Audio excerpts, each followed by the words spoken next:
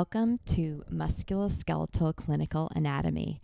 This is a podcast for the education of physical medicine and rehabilitation residents. My name is Nicole Kelleher, and I'm a resident physician in the field of physical medicine and rehabilitation. This program is geared primarily toward the education of residents in the PM&R field. However, it may be useful in the education for residents in the fields of internal medicine, family medicine, orthopedics. It may also be useful in the education of medical students or anybody else interested in musculoskeletal clinical anatomy. Welcome to Musculoskeletal Clinical Anatomy. This is episode 6. Today we are going to be discussing the hip, and we have an exciting episode today. We are going to have Dr. Mark Caramore, who's going to be teaching us about the hip. So without further ado, here's Mark Caramore. Thank you, Nicole. Today I'd like to talk a little bit about hip pain, working through anatomy, pathology, clinical considerations, diagnostics, as well as interventions. Much of the information within this presentation inspired by an article present in the PM&R journal, Diagnosis and Treatment of Hip Girdle Pain in the Athlete from 2016. For our outline and objectives, we will be discussing pertinent musculoskeletal anatomy of the hip and involving the bony, muscular, nerves, and vasculature structures. We will review some imaging and diagnostic techniques. We will begin to create a broad differential diagnosis based upon patient's age, pain location, and clinical history. We'll be using clinical cases to guide us in our differential diagnosis generation, and we'll touch on considerations for further management of these patients, whether that be activity modification, interventions such as injections, physical therapy, further advanced imaging, and when to refer for surgery. So we'll start with our first patient. You find yourself working in the sports medicine clinic, and your first patient is an initial visit for hip pain. Your patient is a 44-year-old female who presents with a 4-month history of gradually worsening right hip pain, noticeable especially with running. You ask her specific running-related questions, including mileage per week, any abrupt changes in training, pain with ambulation, as well as interventions that she has utilized so far. She mentions that she typically runs 12 to 15 miles per week. She's training for a half marathon. Her most recent long run was 6 miles, but that was 2 weeks ago. There's been no abrupt increase in training, no specific injury. In terms of pain, she reports some with walking upstairs, as well as a notable pain increase with prolonged sitting. She has not tried anything for it yet, including medications. She's been doing pool running as well as some elliptical and biking, but no significant pain with these activities. In generating our differential, it's important to look at not just intra-articular sources of pathology, but the surrounding structures, including bony vascular structures, extra-articular sources of pain, referred pain, nerve entrapments, and non-muscular causes, particularly in the female athlete. In looking at intra-articular causes, we can consider things such as labral tears, osteoarthritis, femoral acetabular impingement, ischiofemoral impingement syndrome, femoral neck stress fractures, avascular necrosis of the femoral head. Moving outward in extra-articular sources of pathology, we can consider muscle strain syndromes, tendinitis, tendinopathy or tears, bursitis, sports hernia or athletic pubalgia, osteitis pubis. It's possible that her pain could be from a referred source, such as facet arthropathy or lumbosacral radiculopathy, or generalized sacroiliac joint dysfunction. It's also possible that there could be a nerve entrapment contributing to her pain, as well as non-muscular causes, including inguinal or femoral hernias, inflammatory bowel disease, urinary tract infection, nephrolithiasis, pelvic inflammatory disease, or an ovarian cyst. And I should note that this is a non-all-inclusive differential, but sort of a starting point when it comes to looking at pain in the hip. It's also important to take a look at the patient's age and giving yourself a rough diagnostic calendar of hip problems, and this becomes much more pertinent in the pediatric population. So in the infants, we consider congenital dislocations, age 0 to 5 infections, age 5 to 10 leg calf perthes disease, age 10 to 20 slipped capital-femoral epiphysitis, and then in the adult population, much more concern or consideration should be placed for osteoarthritis, rheumatoid, or avascular necrosis, and so forth. But again, not an all-inclusive list. In considering the location of the pain, we have to also remember that it can be nonspecific. The location of pain can help us with narrowing the differential. In our clinical case number 1, our half marathoner states that the pain is mostly in her anterior groin area. Looking back at our differential diagnosis list, this location of the pain helps us to narrow our focus, possibly take off some of the differential diagnoses that we might have listed previously. So on our list, we can take off bursitis, trochanteric pain syndrome, SI joint dysfunction, as well as some of the nerve entrapments, including superior inferior gluteal nerve, lateral femoral cutaneous nerve, to help to narrow our focus. Next, I'd like to shift our attention to the bony anatomy and anatomical structures of the pelvis. The pelvic girdle is comprised of 5 total joints, 2 sacroiliac joints, 2 femoroacetabular joints, and a pubic symphysis. And looking at the femoral neck angle, it is normally 120 to 135 degrees. In situations of coxa vara, where the femoral neck angle is less than 120 degrees, the affected leg is shorter, resulting in a likely valgus knee. In the opposite situation, a coxa valga, where the femoral neck angle is greater than 135 degrees, the affected leg becomes longer, likely resulting in a varus knee. In considering the range of motion of the femoroacetabular joint, consider hip flexion to 120 degrees, extension to 30 degrees, abduction to 45 degrees, adduction to 30 degrees, external rotation to 35 degrees, and internal rotation to 45 degrees. And of note, internal rotation being the first range of motion limitation or loss associated with osteoarthritis of the hip. Extending outward from the bony femoroacetabular joint, the articular capsule, which is a rim from the acetabulum to the intertrochanteric crest, it encloses that hip joint and most of the femoral neck. The labrum helps to deepen the acetabulum and hold the femoral head in place. And then the ligament of the head of the femur from the tip of the femoral head to the acetabulum, and it is of importance because it typically carries the artery to the femoral head inside of it. Next, I'd like to discuss the ligaments of the hip. We'll start with the iliofemoral ligament, or the Y ligament of Bigelow, which is the strongest ligament in the body, extending from the anterior superior iliac spine to the intertrochanteric line. And this ligament helps to restrict extension, abduction, as well as external rotation. Next, the ischiofemoral ligament helps to limit internal rotation. And finally, the pubofemoral ligament helps to limit abduction. Stepping away from the anatomy for a moment, we'll help to narrow our differential for our clinical cases by looking at the physical exam.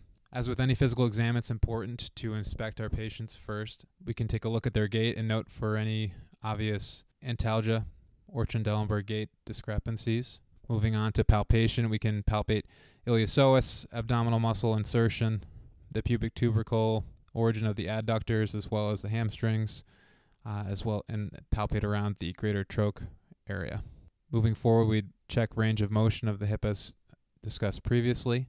A thorough neurological examination is important, checking for any evidence of neural tension using a slump test, straight leg raise, or femoral stretch, as well as the associated sensory or reflex changes. Finally, take a look at some of the special tests for the hip. We have the log roll test, where the patient is positioned supine with the hips and knees extended, and with stability applied to the knee and ankle, you rotate at the hip. The anterior hip impingement test, with the patient positioned supine, a passively flexed hip and knee, and then the leg is adducted and internally rotated at that hip joint. The scour test, where a patient is positioned supine, the hip is passively moved into flexion and end range adduction. A downward force is applied as the hip is passively moved in a circular fashion. The Faber test, or Patrick's test, the patient is positioned supine, the hip is flexed and abducted, as well as externally rotated, and a downward pressure applied on the ipsilateral knee and contralateral ASIS. The Stinchfield test, patient is positioned supine, actively flexing the hip to 30 degrees with resistance. The posterior hip impingement test, patient is positioned prone, and the hip is passively extended, adducted, and externally rotated. We'll jump back to our clinical case. Given the duration of the patient's symptoms, you think that it's warranted to obtain a pelvic x-ray. This lady has a cam deformity. So, our diagnosis of femoroacetabular impingement. FAI is a bony structural deformity consisting of extra bone on the acetabulum or proximal femur. Up to 30% of the asymptomatic population have been found to have radiographic evidence of femoroacetabular impingement. It's a common cause of early onset hip dysfunction, including secondary OA. When it's symptomatic, the pain is related to the abutment of that proximal femur on the acetabulum, typically occurring at end range of motion as well as during loading. Why is FAI important? If it's untreated, it can predispose to chronic pain as well as degenerative changes, including labral tears, chondrosis, and then early osteoarthritis. FAI comes in 3 different types. Cam impingement, also referred to as a pistol grip deformity, involves extra bulkiness along the femoral head-neck contour. There are some potential causes for this. It's been postulated that this could include intense femoral loading from participation in high-impact sports during adolescence, as well as subclinical slipped capital femoral epiphysitis deformities. Cam impingements are usually seen in young athletic males, and of note, specific radiographic findings to be noted are decreased head-to-neck ratio, an aspherical femoral head, decreased femoral offset, and femoral neck retroversion. The second type of FAI is the pincer impingement. This refers to more of an acetabular-based disorder, commonly seen in active middle-aged women. It includes an anterosuperior acetabular rim overhang, acetabular retroversion, acetabular protrusio, and coxa profunda. So acetabular protrusio involves a intrapelvic displacement of the acetabulum and femoral head so that the femoral head projects medially toward the ischial-iliac line. Coxa profunda refers to a deep acetabular socket, and that femoral head in coxa profunda is not medial to the ilio-ischial line. The third type is the mixed impingement, which is just a combination of both the cam and pincer, and is becoming increasingly common to find pincer deformities in hips with cam deformities. So, moving toward treatment options for FAI, we can consider observation, conservative treatments, injections. Moving forward from that, the operative interventions include arthroscopic hip surgery, and this is generally recommended when the patient is having mechanical symptoms. Gold standard being open hip dislocation, and that's in the patients with clinical signs and symptoms of impingement as well as structural evidence of impingement. There's also periacetabular osteotomy. This is utilized when there is a structural deformity of the acetabulum with poor coverage of the femoral head, and then in rare cases or more severe cases, total hip arthroplasty. Being that this is a physical medicine and rehabilitation clinic, you opt for some conservative management, including a Medrol dose pack followed by 2 weeks of Mobic, referral for physical therapy to include lower quarter stability, hip strengthening and flexibility, iontophoresis, and activity modification, which would include a limit on any running and encouragement of cross-training. Unfortunately, the patient returns to your clinic in 6 weeks, and she is very frustrated because she is not getting any better. What's next? Being the astute doctor that you are, you return to your differential, hoping to uncover something that maybe you overlooked previously. So you've generated a broad differential, including intra-articular causes, bony causes, extra-articular causes, referred pain, non-muscular causes. And now that she's been having further duration of her symptoms with failed conservative measures, you think it is warranted to obtain an MR arthrogram of that hip. Unfortunately, your patient has suffered a labral tear. So next, the acetabular labral tear. The labrum is the fibrocartilage ring that surrounds the rim of the acetabulum, seals the hip joint, and increases the surface contact area of the joint. The anterior part of the labrum is the thinnest in the cross-sectional area, and it's most susceptible to injury. Only the outer 1/3 of the labrum has an adequate vascular supply. This means that most tears will not heal well spontaneously. Additionally, the labrum is very densely innervated, especially the anterosuperior quadrant, so they can be quite painful. They're innervated by a branch of the nerve to the quadratus femoris as well as the obturator. In terms of pathophysiology, it can be caused by one large force at end range of motion or repetitive microtraumas.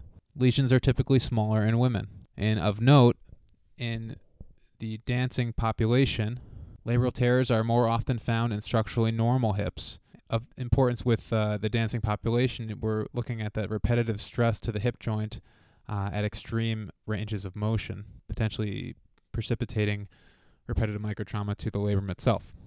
Labral tears can present with diffuse pain in the groin, and oftentimes a patient will complain of pain in the groin as well as the lateral aspect and the posterior aspect of the hip, kind of cupping around their lateral hip in what has been referred to as the C sign. Oftentimes they'll report mechanical symptoms including locking, catching, giving out, restricted range of motion. On exam, our hip examinations and provocative tests including scour test, anterior hip impingement test, posterior hip impingement tests can help to clue us in that there might be a labral pathology. MR arthrogram being 92% sensitive for detecting tears, it becomes our gold standard for evaluating for labral injury. In some facilities, lidocaine and steroid can be injected at the same time of the arthrogram, so following administration of the contrast, which can be quite helpful. Unfortunately, definitive management is surgery for debridement or for repair. Concluding with our first clinical case, a few months after surgery and physical therapy, your patient is returned to running, and following her gradual return to run plan, she is very happy and has completed her half marathon. Excellent job. Okay, next case, number 2. The retired physician wearing a bow tie who likes to run and shoot hoops. So this is a 65-year-old male. He's had a 5-month history of progressive right groin and hip pain radiating to his knee. The pain is worse with prolonged sitting, prolonged standing, and exercise. He likes to run 2 miles a couple times a week. He's had to stop over the past month. He likes to shoot hoops at the ACAC, that's an athletic facility in town.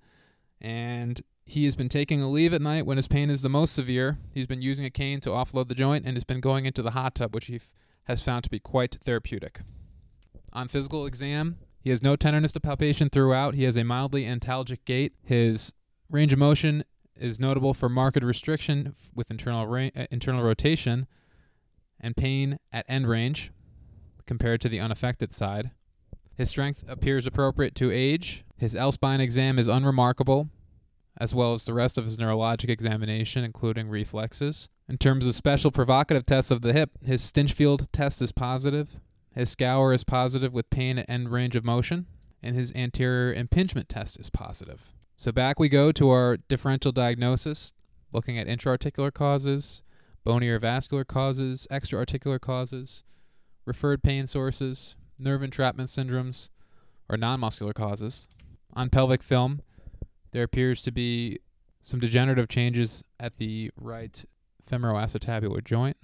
Hip osteoarthritis, caused by a degeneration of the hip joint, articular cartilage, subchondral bone, and joint margins. Interestingly enough, up to 80% of cases of hip OA are now thought to be a result of predisposing pre-arthritic conditions, such as trauma, leg cap-Perthes disease, slipped capital femoral epiphysitis, femoral acetabular impingement, developmental dysplasia of the hip, labral tears, avascular necrosis, chondral injury, inflammatory arthritis, or infection.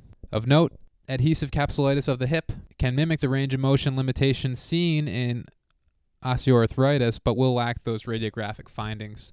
In further discussing hip osteoarthritis, we'd like to take a look at some of the risk factors, both modifiable as well as the non-modifiable risk factors. So first, for modifiable risk factors, we have articular trauma, surrounding weakness to the musculature, heavy physical stress, and high-impact sporting activities. For non-modifiable risk factors, it's occurring much more frequently in women compared to men. It is associated with increased age. There is a genetic component to hip osteoarthritis, as well as the risk from developmental or acquired deformities, as previously mentioned, including DDH, Schiffes, and leg cap-Perthes disease. In grading osteoarthritis of the hip, radiographically speaking, a grade 1 would involve possible joint space narrowing, subtle osteophytes. Grade 2, definite joint space narrowing with defined osteophytes, some sclerosis involving the acetabular region. Grade 3, marked joint space narrowing, small osteophytes, some sclerosis and cyst formation, as well as deformity of the femoral head and acetabulum. And the most severe, grade 4, a gross loss of joint space with the above features, plus large osteophytes and increasing deformity of the femoral head and acetabulum. However, we must remember that the degree of severity seen on imaging does not always correlate with symptoms. There are plenty of times where patients will have very severe findings on x-ray and very meager symptoms, as well as vice versa. So this being a sports clinic, we often deal with a younger, more athletic population who want to remain active. So what options are available for hip osteoarthritis? Well, some considerations in a stepwise progression. We typically start with activity modifications, encouraging more cross-training, including pool running, using of incumbent bikes, ellipticals, rowers, in an attempt to decrease the load bearing through that hip joint. Next, we'd move on to physical therapy, targeting some of the surrounding musculature to provide greater stability to the joint itself, as well as work on capsular range of motion. We can encourage offloading of the joint further with putting a walking cane into the patient's hand, as well as encouraging weight loss. In terms of medications, try oral anti-inflammatories, including NSAIDs, oral steroids, oral supplementation with glucosamine and chondroitin. Moving beyond that, we can get into intra-articular steroid injections. And then it seems at times that there's a little bit of a clip. The patients basically either have to go to surgery or continue on suffering with where they're at with their hip pain. Now, as we know with the knee, there can be some efficacy with viscosupplementation. Eventually, however, surgical evaluation is more than likely going to be considered. So what sort of surgical options are there? There's arthroscopic debridement, and this is typically preserved for degenerative labral tears. There's periacetabular osteotomy with femoral osteotomy at times, typically utilized in symptomatic dysplasia in the adolescent or young adult with a concentrically reduced hip and mild to moderate OA. There's femoral head resection for pathologic hip lesions or painful head subluxation. There is hip resurfacing for young active patients with advanced OA and good proximal bone stock. This is typically indicated for patients with proximal femoral deformity, making a total hip difficult. Patients at high risk for sepsis due to prior infection or on chronic immunosuppression. Patients with neuromuscular diagnoses. So, hip resurfacing is considered at times for patients who are very adamant about being able to run and be active following that hip surgery. It can involve metal-on-metal components, but patients cannot have any acetabular anatomy abnormalities. The benefit of doing the hip resurfacing is there's less risk of limb length discrepancies, lower dislocation rate. However, there's more common periprosthetic femoral neck fractures. And the last component of the surgical evaluation would be the total hip arthroplasty. We're going to change gears here and switch over to softer tissue anatomy. We'll try to group these by action as well as their general innervation patterns. So, hip flexors. Iliacus, origin at the upper 2/3 of the iliac fossa and the internal lip of the iliac crest. Insertion on the lesser trochanter. Innervation from the femoral nerve, roots L1, L2, L3. Next, the psoas muscle, origin at the anterior surfaces and the lower borders of the transverse processes of L1 to L5, as well as the bodies and discs from T12 to L5. Inserts onto the lesser trochanter. Innervated by direct fibers of the L1 to L3 of the lumbar plexus. There's rectus femoris, origin AIIS, insertion onto the superior aspect of the patella, innervation from the femoral nerve. Next are sartorius, which flexes and provides lateral rotation of that hip, flexes the knee.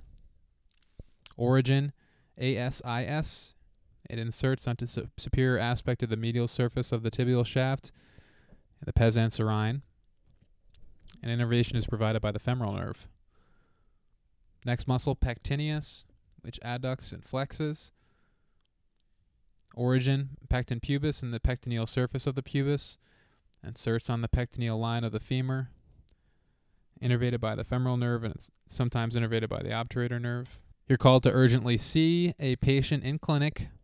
It's a 15-year-old son of one of your favorite physical therapists in town, and she is bringing him in for urgent evaluation of anterior right greater than left hip pain. He is a avid soccer player, and this injury occurred following a weekend soccer tournament. He notes it was worse with running, but not having much pain with just ambulation. As stated previously, it's important to consider the patient's age when generating that differential diagnosis, and this patient being 15 years old, it sort of opens up a host of injuries that are not typically seen in the adult population. So we're sort of pointing in the direction of the avulsion injuries. The anterior superior iliac spine avulsion results from a sudden and forceful contraction of the sartorius and tensor fasciae lata occurring during hip extension. So sprinting motion, swinging a baseball bat. This is very common. This is very commonly occurring in younger athletes. May hear a pop or a snap at that injury. The avulsion is occurring through the physis, and conservative management is key here with rest and then protected weight bearing with crutches. The anterior inferior iliac spine avulsion, occurring more commonly in men than females, ages 14 to 17. And this one is more specifically in kicking sports during that eccentric contraction of rectus. Again, conservative management, rest, ice, activity modifications. And with both, we kind of worry about the potential for delayed union or a loss of the reduction. All right, jumping back to the anatomy, we'll talk about hip abductors. Gluteus maximus, which provides extension and external rotation. Its origin at the posterior aspect of the dorsal ilium, inserts onto the fascia lata at the iliotibial band and the gluteal tuberosity. Its innervation comes from the inferior gluteal nerve. Gluteus medius, which provides abduction, abduction. Origin at the dorsal ilium inferior to the iliac crest. It inserts on the lateral and superior surface of the greater troch, and innervation for this muscle from the superior gluteal nerve. Gluteus minimus, which provides abduction as well as internal rotation. Its origin coming from the dorsal ilium between the inferior and anterior gluteal lines. It inserts on the anterior surface of the greater troch. Innervation is provided by the superior gluteal nerve and the tensor fasciae lata. Origin at the ASIS, the outer lip of the anterior iliac crest. It inserts on the iliotibial band and is innervated by the superior gluteal nerve. Next, we'll discuss the hip adductors. Adductor longus, which acts to adduct as well as flex. Its origin at the anterior surface of the pubis, lateral to the symphysis. It inserts on the middle 1/3 of the linea aspera. Innervation provided by the anterior obturator nerve. The adductor brevis, origin at the anterior surface of the inferior pubic ramus.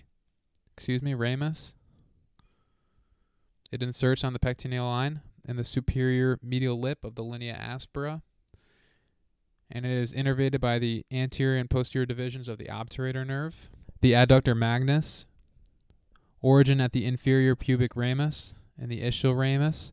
It inserts on the gluteal tuberosity, as well as the medial supracondylar ridge and adductor tubercle.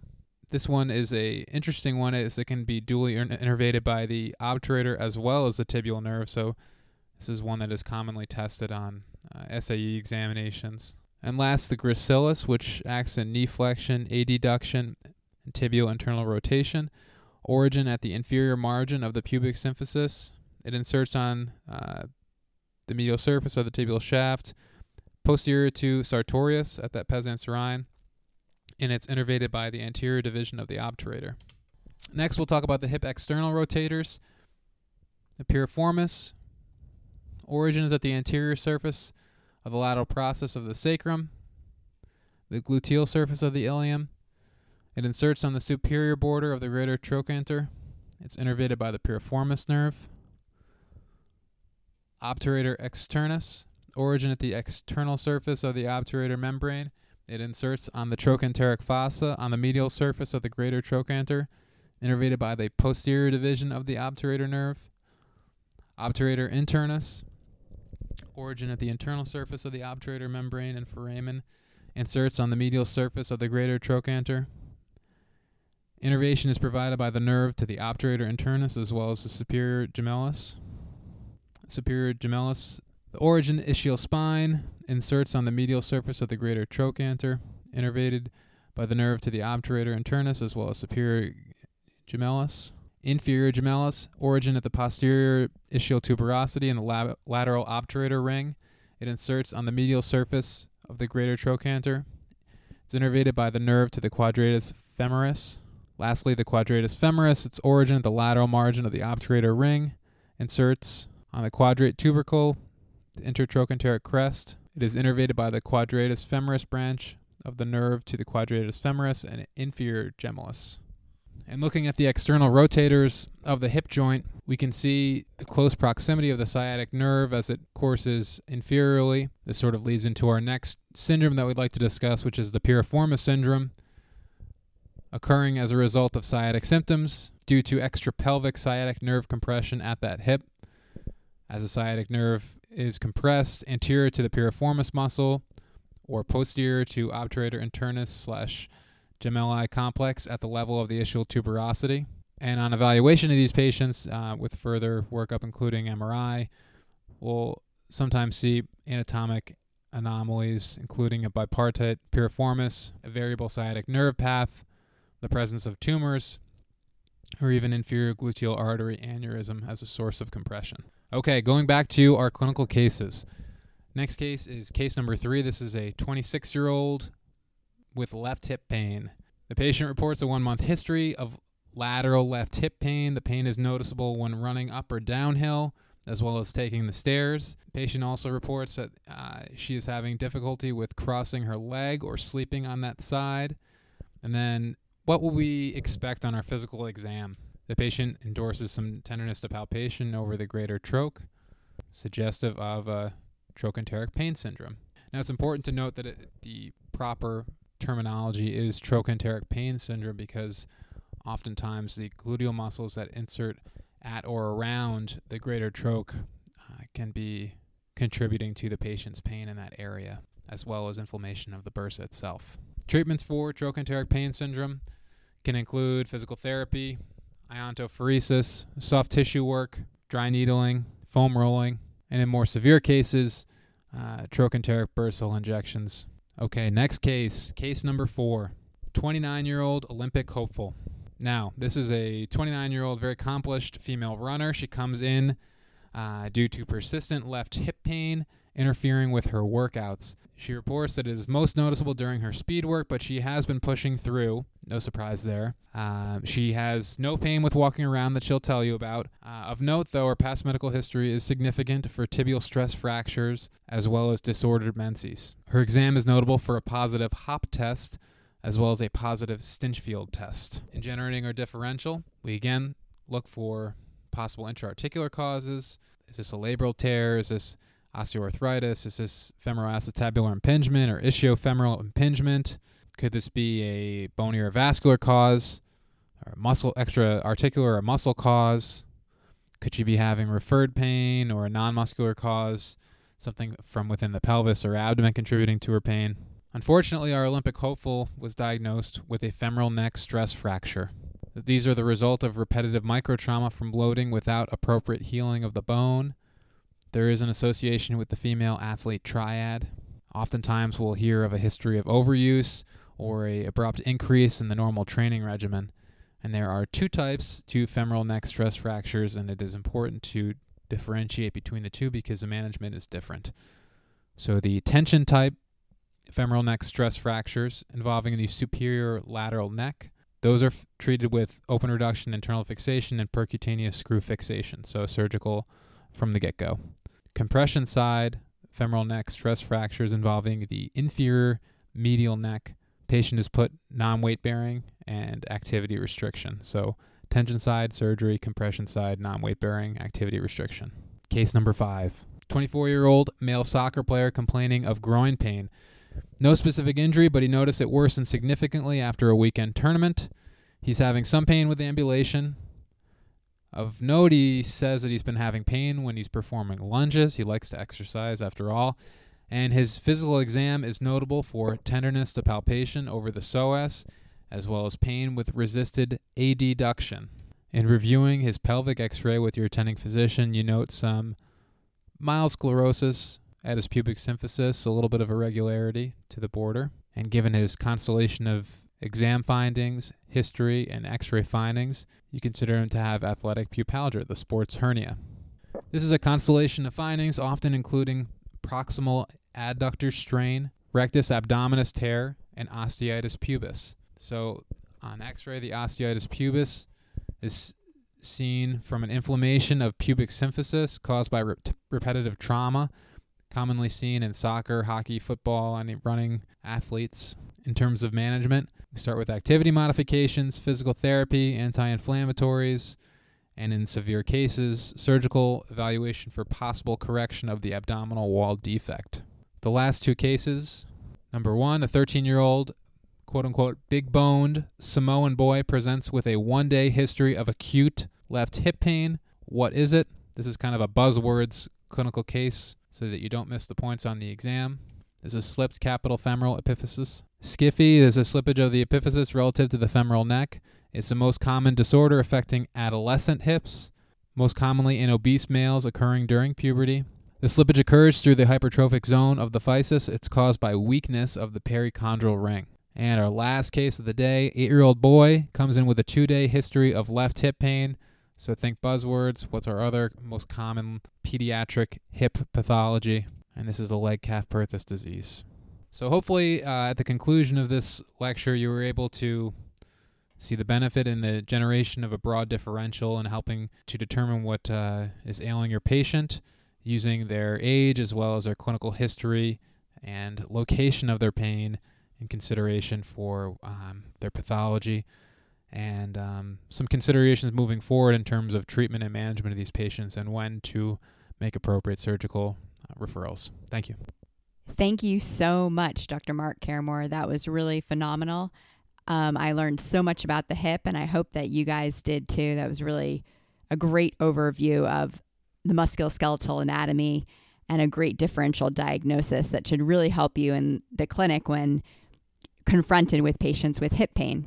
Thank you so much for joining us today. I hope you join us next time when we start to delve into the anatomy of the shoulder.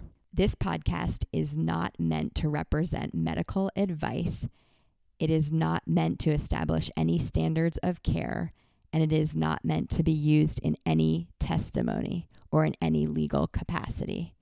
Seek advice from your own physician if you have a medical problem.